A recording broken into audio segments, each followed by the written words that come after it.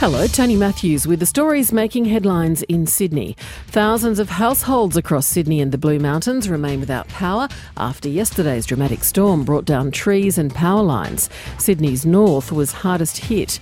Ausgrid's Jonathan Hall says the process has been slow, with crews having to clear away what he describes as life-threatening hazards so repairs can begin. We certainly haven't seen a storm of this calibre for a little while, and we would like to thank everyone for their patience as our emergency crews continue that work of getting the lights on. We do know how frustrating it is, and we just want to thank everyone for their patience.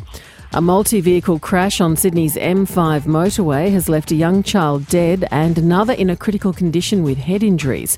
3 cars and a truck collided near the Belmore Road exit at Riverwood.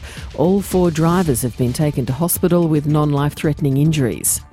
A national housing organisation says governments must immediately start building affordable housing to ease a crisis in rental accommodation.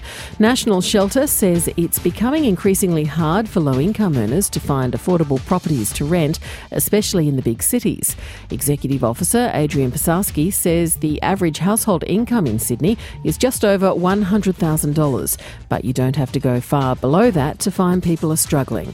Anyone who's on a very low income in Sydney is doing it tougher than anywhere in Australia. So New Start recipients in Sydney will need to try and find 135% of their meagre New Start allowance to be able to rent a 1-bedroom unit.